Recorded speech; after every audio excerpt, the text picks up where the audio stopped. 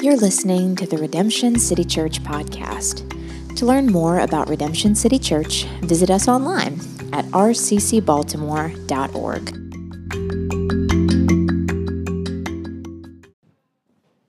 Well, good morning again.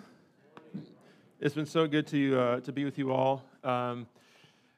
We pray for all of our church plants in the Strickland House on Monday for Monday missions, and so we're just grateful to be able to see you guys. And so my wife and my kids are going to be here somewhere in the front row for the next service, so you guys will actually hear me over the clamor of children. That'll be here with my family. But it's good to meet you guys. It's good to see you all.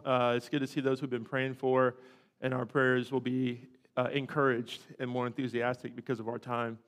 And I do bring greetings from Imago Dei Church in Raleigh. For those who are there, they say, "What's up?" And then for those who have gone out from among us, who still pray for you, I also just bring a hearty hello. So we are going to be in this series called Live Together. And as we talked about a moment ago, what we're going to do is talk about this through the perspective of caring for one another. And so this is why this is important. There's two reasons. One is more of a kingdom idea. One is specific to your church. First of all, we live in a time where it feels like we have to get more and more creative with our Christian witness. Do you guys agree with that?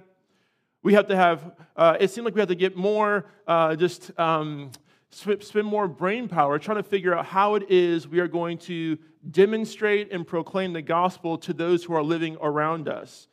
And secondly, as the best I understand it, Redemption City Church is made up of folks who are from a whole bunch of different places, who are somewhat new to the faith, and others, you might be the only Christian in your family. So with that in mind, yes, the idea of caring for one another is for the watching world to look to us and see a different kind of way to live, but also it's actually to care for you too. This is a beautiful thing, how there's this multitask going on in our caring for one another.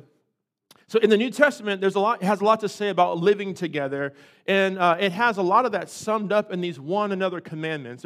They're all over the New Testament, but here I'll just kind of give you a couple things like live peaceably with one another, which sounds easy, but y'all know who you are.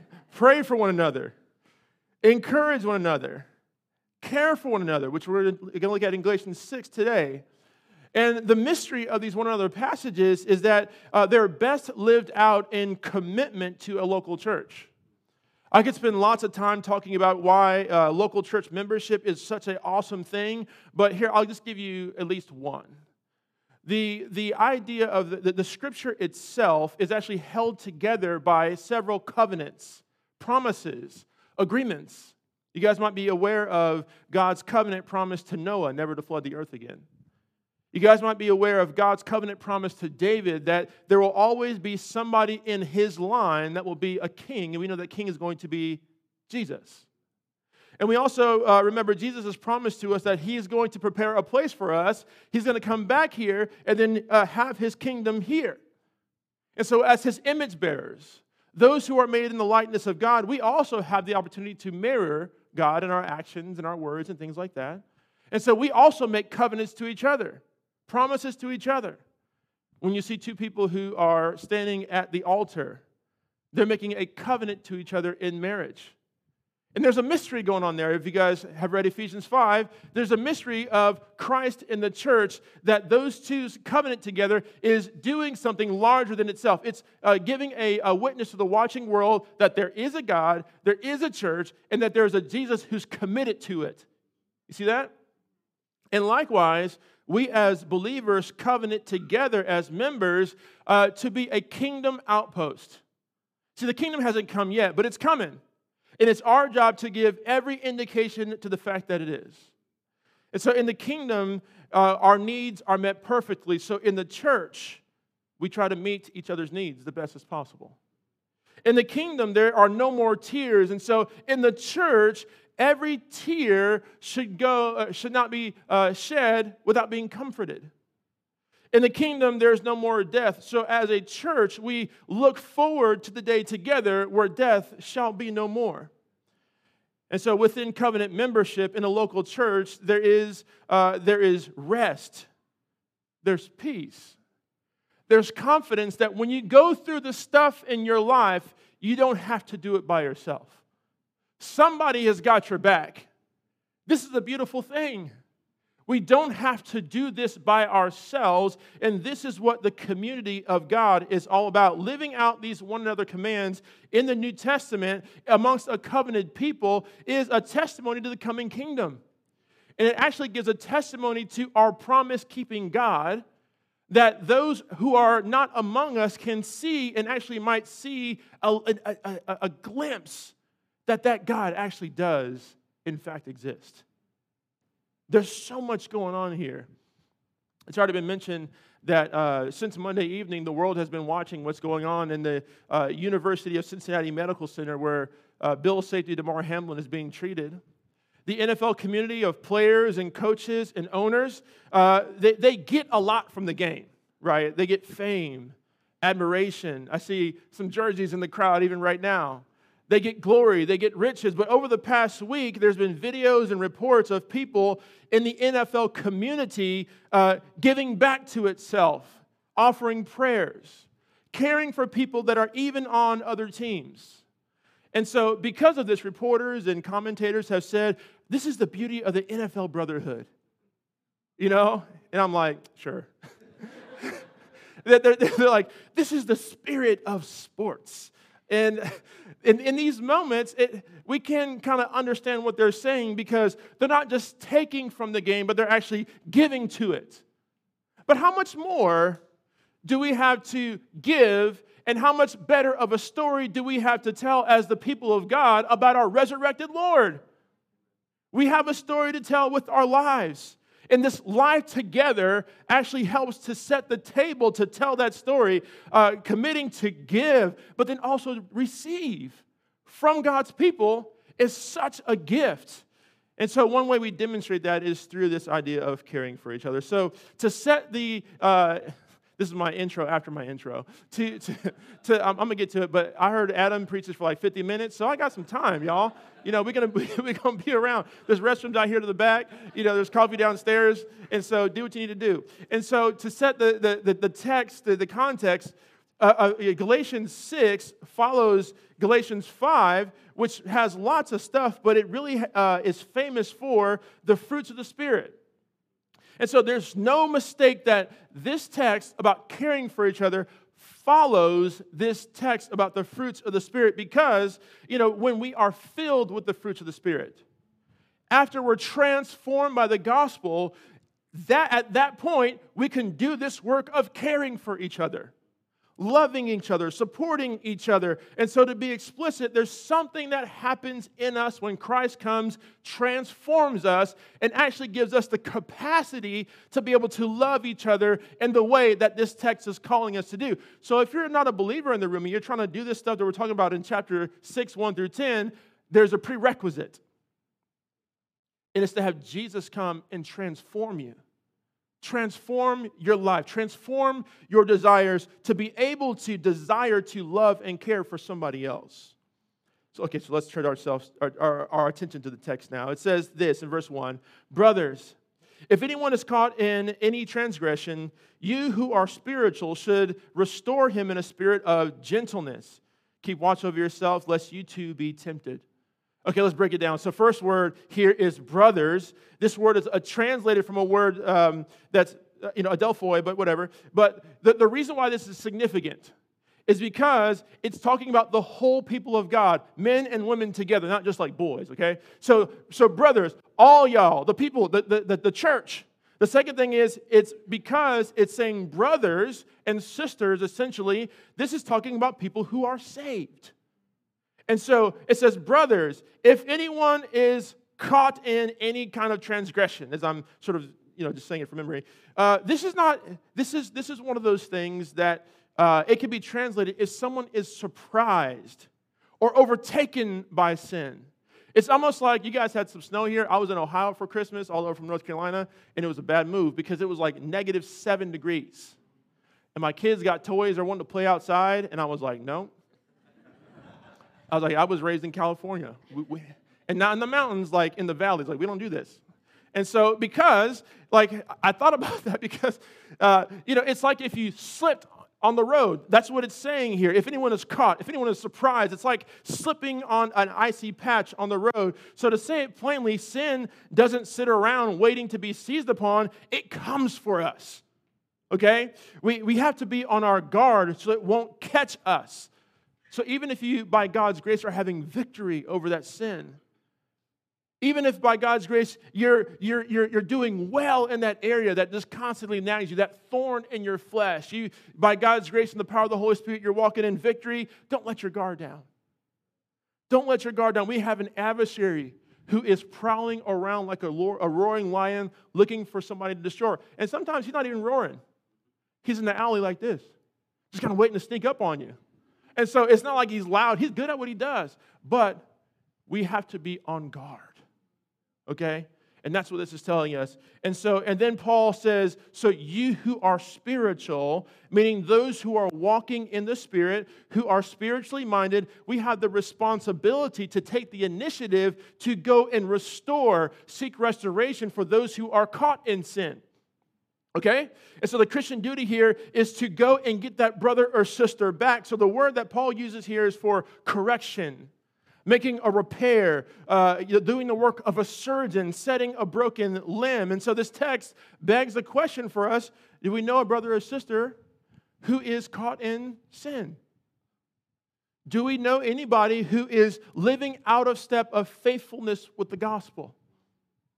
And the thing is, sometimes we'll be the one who needs to get brought back and restored, and sometimes we'll be the one who is going and getting folks. It's the one who is walking in the Spirit now who does that work. And so if they're a true believer, they've acknowledged at some point that God's design is best for us. God's plan is delivered to us most clearly in the Scriptures, but they're walking out of step with it. And so it's funny that even though God's plan for us is given to us in such plain language, when sin catches us, when it seizes us, it brings shame and bewilderment and ultimately isolation from the people of God. So that's why Paul is saying, those who are filled with the Spirit right now, go get them. Lovingly bring them back. And I think, so sometimes we want to resist this in our culture. We resist the idea of bringing people back or admonishing people because we want to create these judgment-free zones, right? Like that's one of the ultimate virtues of our time. But the reason why that's the case, the reason why we feel so awkward doing this is because people are just so sick of getting beaten up by people holding Bibles, using them as a bludgeon to demonstrate their own righteousness over other people. We have to, as Paul insists in the next phrase, in the spirit of gentleness, we ought to be doing this work. And so this is not to be done in a spirit of demeaning anybody or shaming anybody. It's because you love them. You guys know what's best for you, not because you're so brilliant, but because God has revealed Himself to us in His Word, right? And you're calling them not back to yourself, you're calling them back to Christ. That's where their best is found. We're not calling somebody back to hey, we got to fly right, we got to do it. No. You're calling them back to what's best for them. Faithfulness to the Scriptures. I think some of us have, at least Christians in the past, have been under the impression that, the harder you come down on somebody, the better. And that's just not the case. That's just not the case. Most often we've come down on someone hard like that because they've sinned against us, right? And that's not the point of all this. So let me remind you that your acts of righteousness are like filthy rags. And so we can't fool ourselves. There is only one that is truly righteous. And our Savior could have crushed us like a rock, but He is the rock on which we stand now. And so we, as those who are walking in step by God's grace in the Spirit, should call people back to faithfulness to the Scriptures in that same way, with gentleness. And so this is what it means to actually love each other. Some of you guys might be saying, it's good when people love me by leaving me be. Stay out of my business. Give me my space, you know? I know you live next door to me, but, give me my room. I need my elbow room, No, we have to be all up in each other's lives because we love each other, caring for each other, And so as we do this work, we have to be those who are continually doing two things: taking the log out of our own eye as we tend to the speck in our brother or sister's eye. And secondly, continually sifting our motivations for why we're approaching them about their sin, for their own good, not for our own self-righteous delight. And then the verse 1 says, keep watch over yourselves. And so as you do this work, you might be tempted because you might be entering into or calling somebody out of a sin that God has delivered you from. So we have to be careful as we do that. Be mindful of where you go. Take others with you. Be on your guard. And so a wise mentor told me that an unguarded strength is a double weakness. If you're a note taker, that's the note today. An unguarded strength is a double weakness. And so as humans, our hearts are prone to wonder. And so as we are even going after somebody, as the one who is filled with the Spirit, we have to take heed to ourselves, unless we slip as we're going to grab somebody else and call them back to faithfulness. And so this is just a reminder as we are going and doing that good work. And so after Paul discussed the burden of sin-bearing, he broadens the scope to various kinds of burdens in verses 2 to 6. So that was long. I'm not going to spend that long on every other verse. Okay? So be encouraged. So verses 2 to 6, it says this: bear one another's burdens and so fulfill the law of Christ. For if anyone thinks he is something when he is nothing, he deceives himself. But let each one test his own work, and then his reason to boast will be in himself alone and not in his neighbor. Verse 5, for each will have to bear his own load. Let the one who is taught the word share all good things with the one who teaches. And so, first of all, let's clear something up real quick. At first blush, if you look at verses 2 and verse 5, it looks like Paul contradicts himself. You see that? He instructs us to bear our own burdens, verse 2, and then verse 5, everyone will have to bear his own load. So this potential contradiction is resolved by understanding that Paul is using two different Greek words here. The first one in verse 2 is translated burdens, refers to a very heavy load, one that no one could be expected to carry for any length of time. The second one, translated in verse 5, load, is used elsewhere to refer to a ship's cargo. You see this in Acts 27, verse 10. Or a soldier's knapsack, or a pilgrim's backpack, something that's manageable. You guys see the difference? Okay, good. And if you didn't, I was going to kind of go on anyway. So John Stott, a great sort of theologian exegete, he gives us this quote to help us understand this. He says, we are to bear one another's burdens, which are too heavy for a man to bear alone, but there is one burden in which we cannot share. In fact, we don't need to, because it is a pack light enough for every man to carry himself. And that is our responsibility to God on the day of judgment. And on that day, you cannot carry my pack, and I cannot carry yours. And so in verse 5, Paul, he used the present tense, for each will bear his own load. You see that? So as we're at judgment, and so to indicate that the load that every Christian must carry before the judgment seat of Christ. And so if I can sort of continue to explain what Stott is saying here, it needs to be said that we are responsible for bearing our load on Judgment Day, and it's only manageable, again, because we're talking about Christians, because Christ has borne our burden for us. See that? So if you're not in Christ today, this is impossible for you, okay? But there is a Savior who understands just how wicked you are, just how much dirt you've done. He's died for that, rose from the dead, victorious, and he's a gentleman. So if you allow him, that death and resurrection can be for you. And because of that, your burden is now become a load. And so in Christ, he will transform that burden that you cannot bear yourself.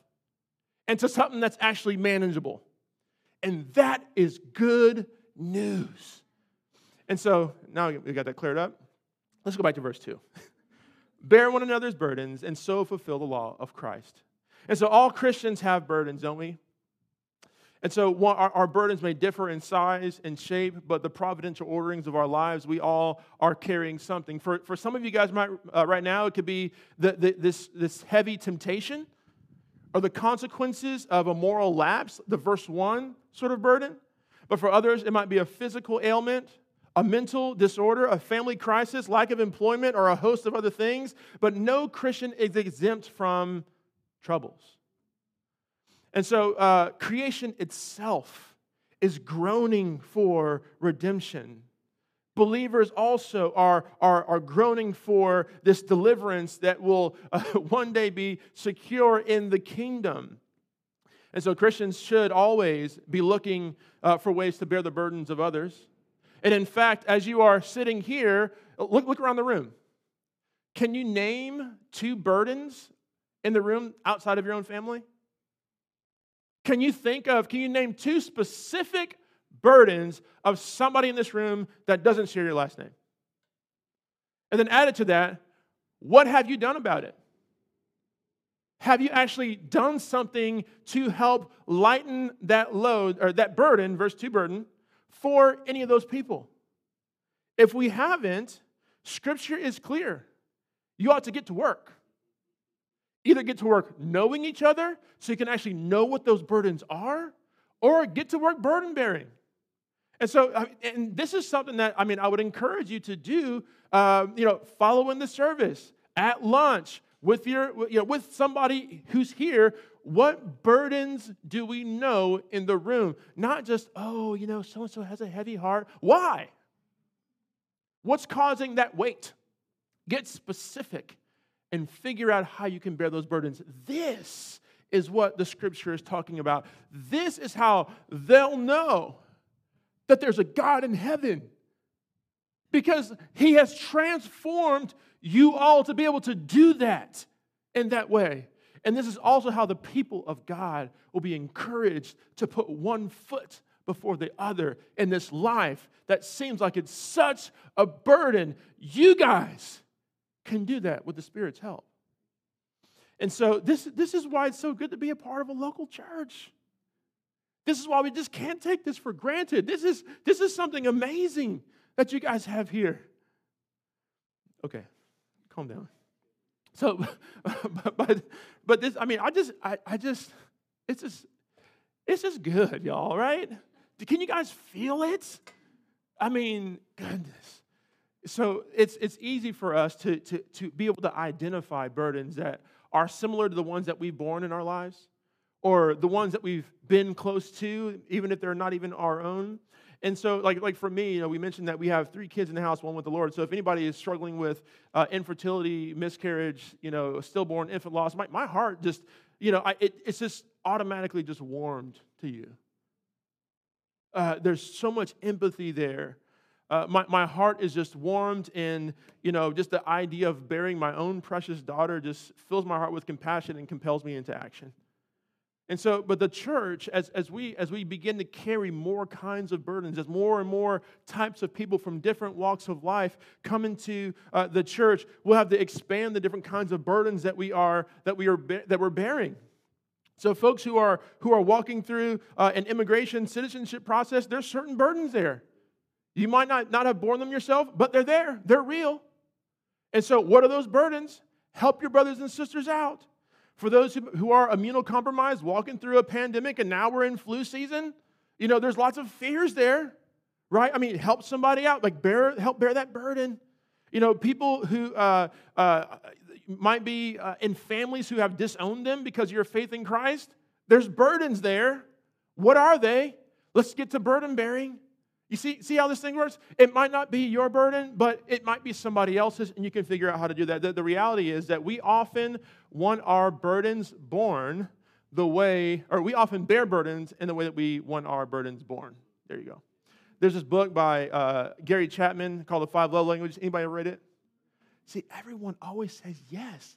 That dude is probably flying around in his jet over us right now. And so,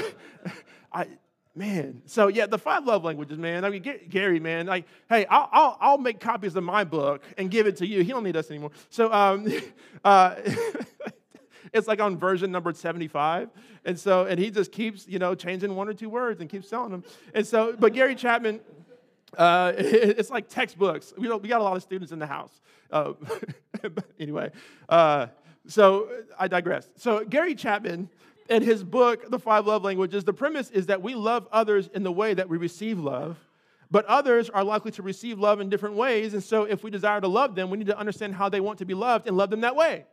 And so I just lavish these, words of affirmation on my wife, and they just fall flat because all she wants is my time. She just wants to hang out a little bit. And I'm just like, oh, babe, you're this, and this, and this. And she's like, mm-hmm. Why you tell me just on the phone? Get over here, And so we have to, in order to love each other well, we have to even figure out, okay, yeah, what is their burden, but how do they want their burden to be borne?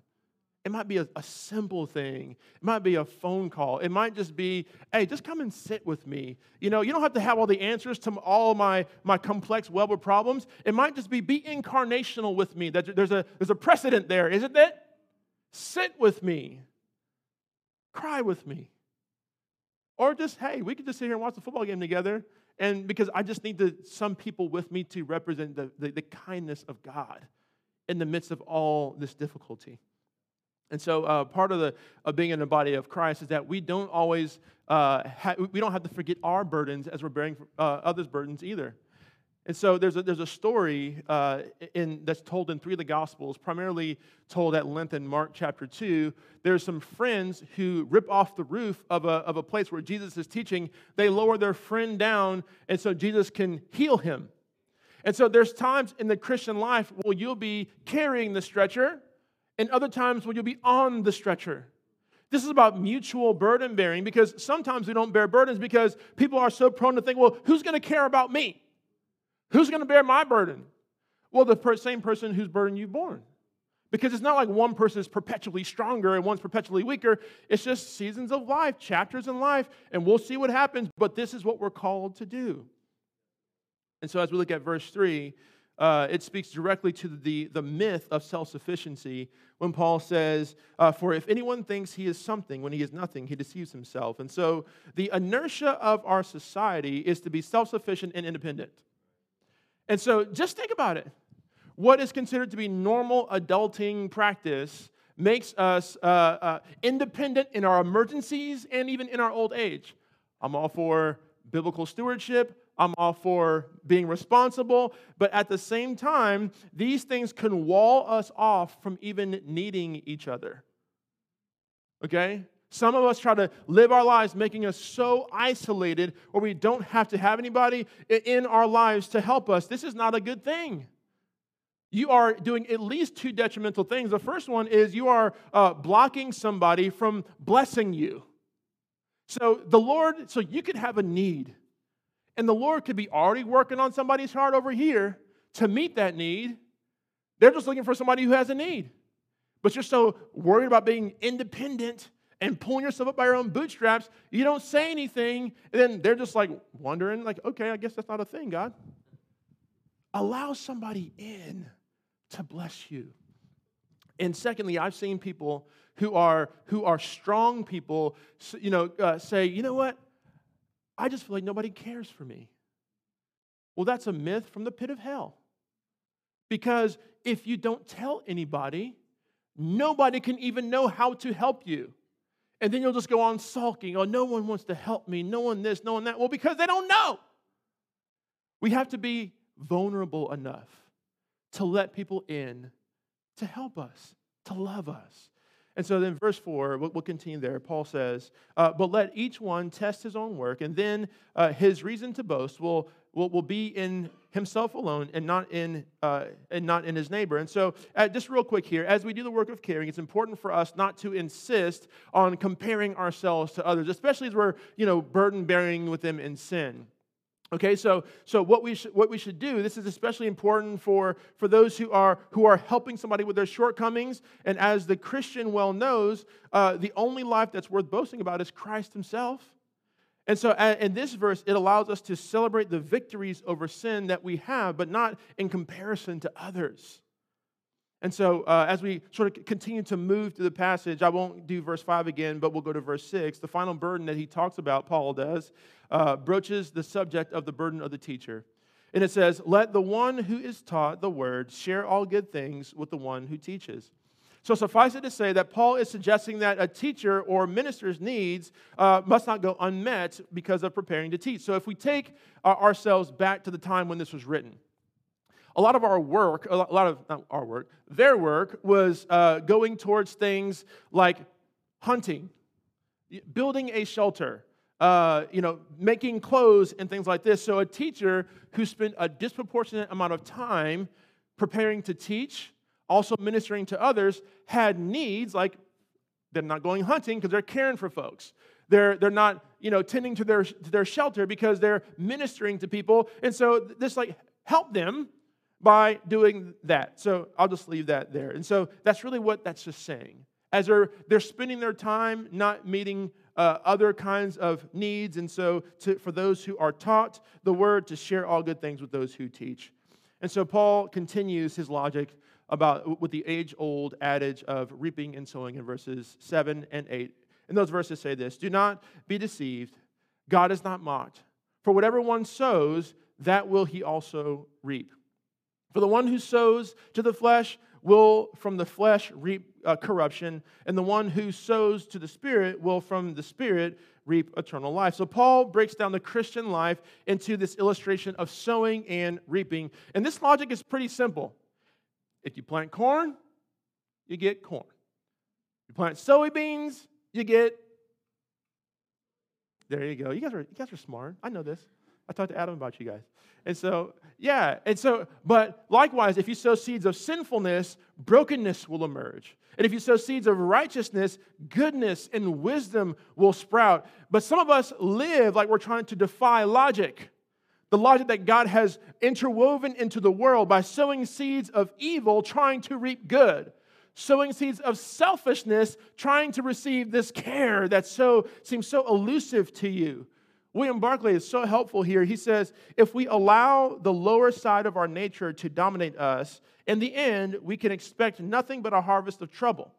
But if we keep on walking the highway and doing the fine thing, in the end, God will repay. This directs us to a real and poignant point that God will, and He has forgiven us from our sin in Jesus Christ, but the consequences of our sin will not be wiped away in the same way.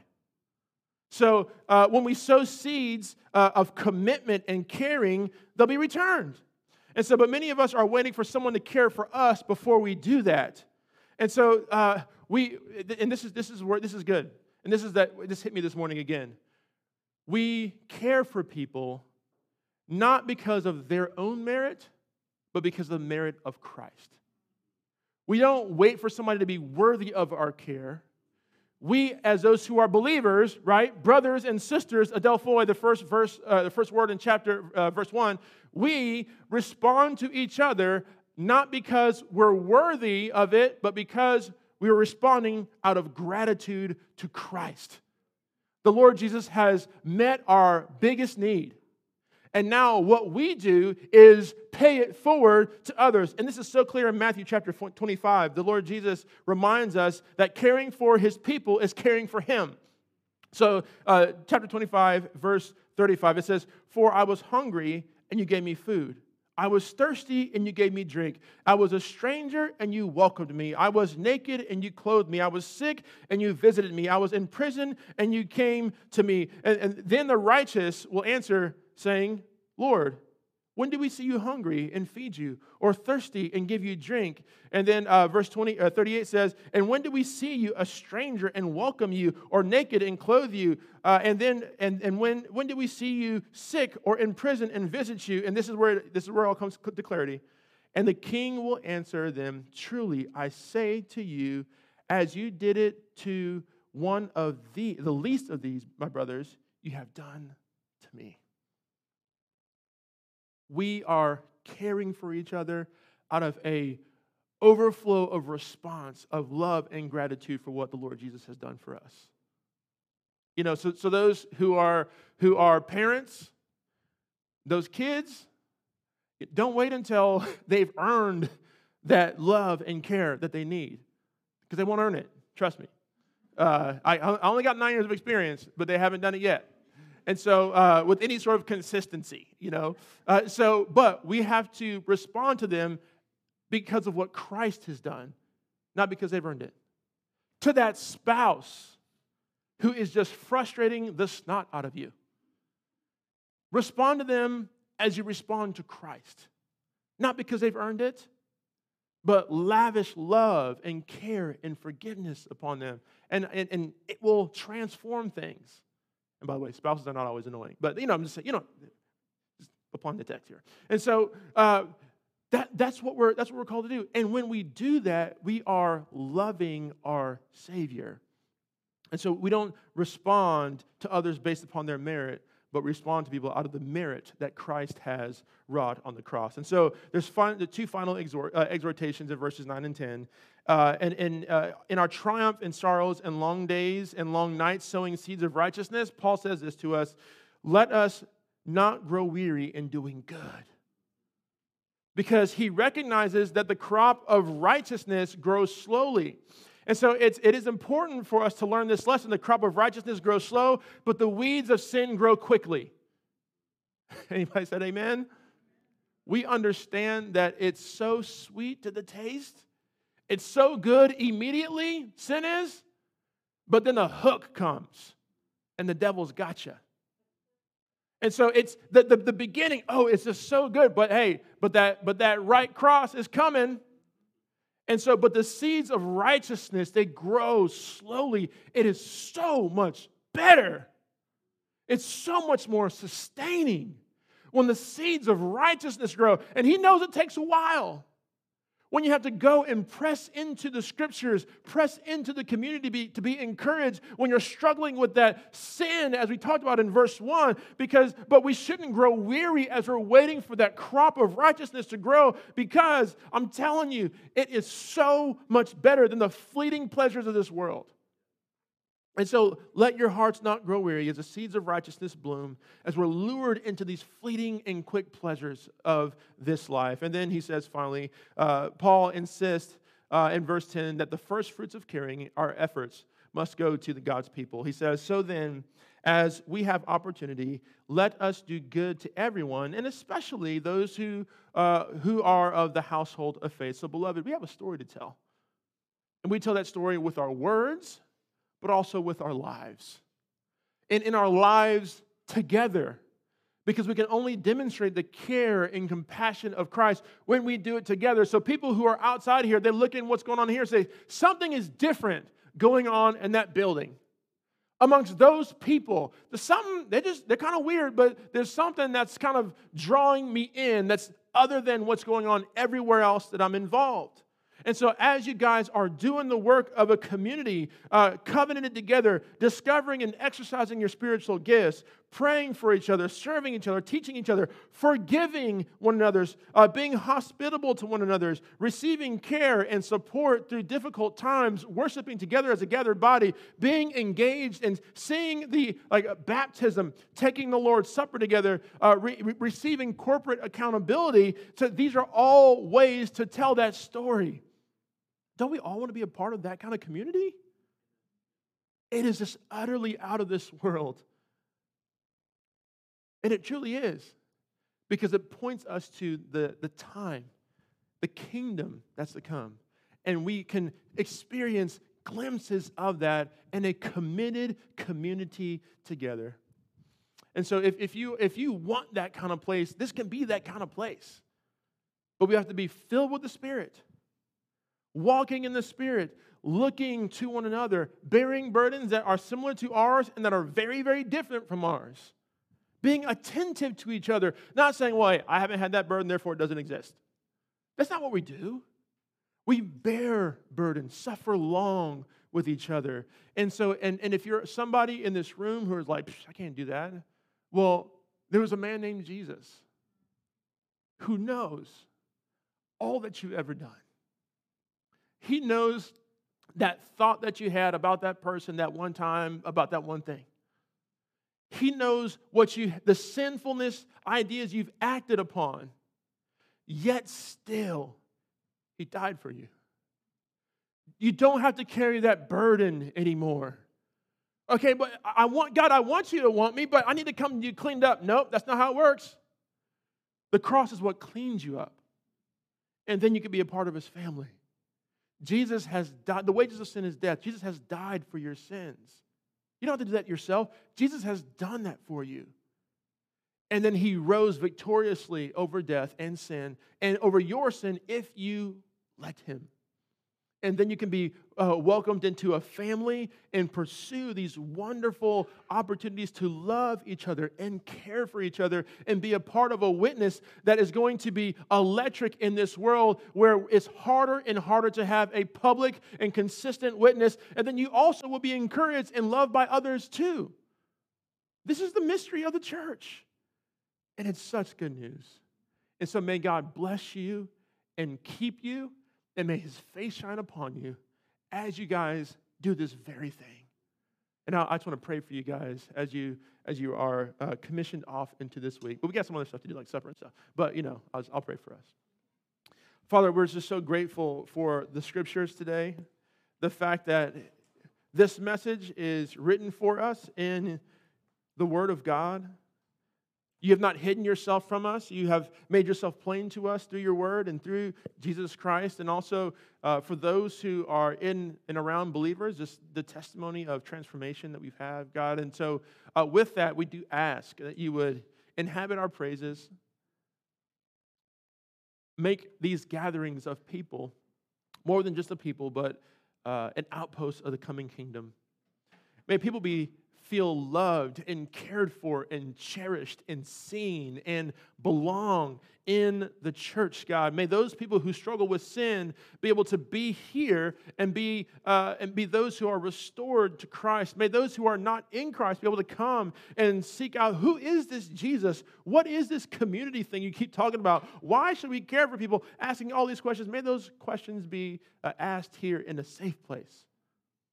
May they be drawn to you. Father, we know that all that we have that's good is from you, so we thank you today. Thank you for your kindness. Thank you for your goodness, for your long-suffering, for your example to us that we can model and live out amongst each other. God, we are grateful recipients of yourself and your word. And so tune our hearts to the things that are out of this world this morning through this service. We ask this in your name. Amen.